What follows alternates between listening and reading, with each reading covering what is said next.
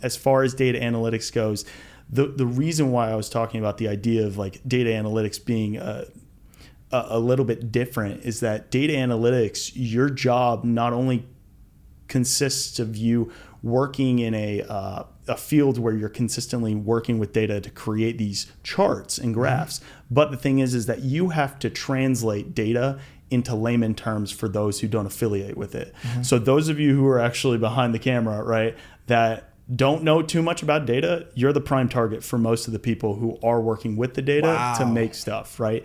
And that's the hard part, right? It's not the most clear. It's not the most crisp. It's not the easiest thing in the world to look at data, especially that is not necessarily black and white all the time, right? That it's a little bit more grayed out in the middle. Maybe it's a metric that doesn't necessarily make sense all the time. Data as a whole, even when groomed, there is a level of like no company is perfect. No company is perfect. When it comes to data, it's the same thing. Like groomed data is an ideal term for the idea that your data engineers or the people who take raw data and then make it malleable for your team, your data analytics team and data science team, they are not flawless. So, right, they'll probably make a mistake here and there. Also, data is not always accurate, no matter how much you want it to be accurate. And that's I didn't the even funny know part. that. I thought data was like usually like always accurate. For certain metrics, you're exactly right. Like the dollar amount, that's easy. But there are things out there here and there that where data can be subjective, right? Okay, how could that happen? So if you're talking, I'll give you an example. Right now I'm working on a model, and this model in my job measures difficulty on an operation. Okay. So I am basically taking what you think is difficult and what anyone else thinks is difficult. I'm interviewing multiple people. I've interviewed probably 15 people to find out what is difficult and what is easy. And then I'm putting a number on that. So you're going to tell me that data is accurate? Because again, it's off of 15 people's opinion. It's a number that represents difficulty. Yeah, no way. It's not exact, right? Yeah. So again, like the metrics there, it's conditional. Sure, some are exact, some aren't. Also, here's another thing. You want to talk about numbers and stuff like that, as far as like, especially a high sales force or something of the sort, with any company alone, people lie.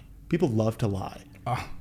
I'm so serious. Facts. And the thing is that waterfall, that trickles right into data. If you lie on like the number of, let's say you're a guy who pushes an elevator button, right? But you say you pushed it 50 times rather than 12.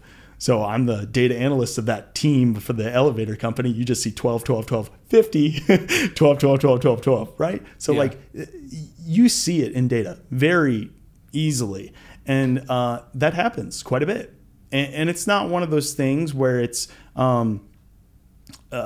constantly a problem. But the thing is that it is something that is just another layer of analysis that needs to be done on a company's end to make sure that everything is in check. And the so-called level of skepticism is always there, right? And so data science as a whole, though, is all about probability and the pouring in of all these statistical theories.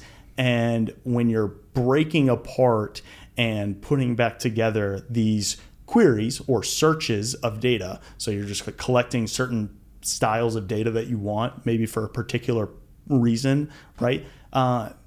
It can definitely get gummy, so to speak, or gunky, whatever the word is, like messy. Yeah, I've never heard messy, gummy before. I guess gunky, messy, right? With like what you're trying to pull, especially if it is something that you know the data isn't necessarily the most accurate, or the data is not as well tracked.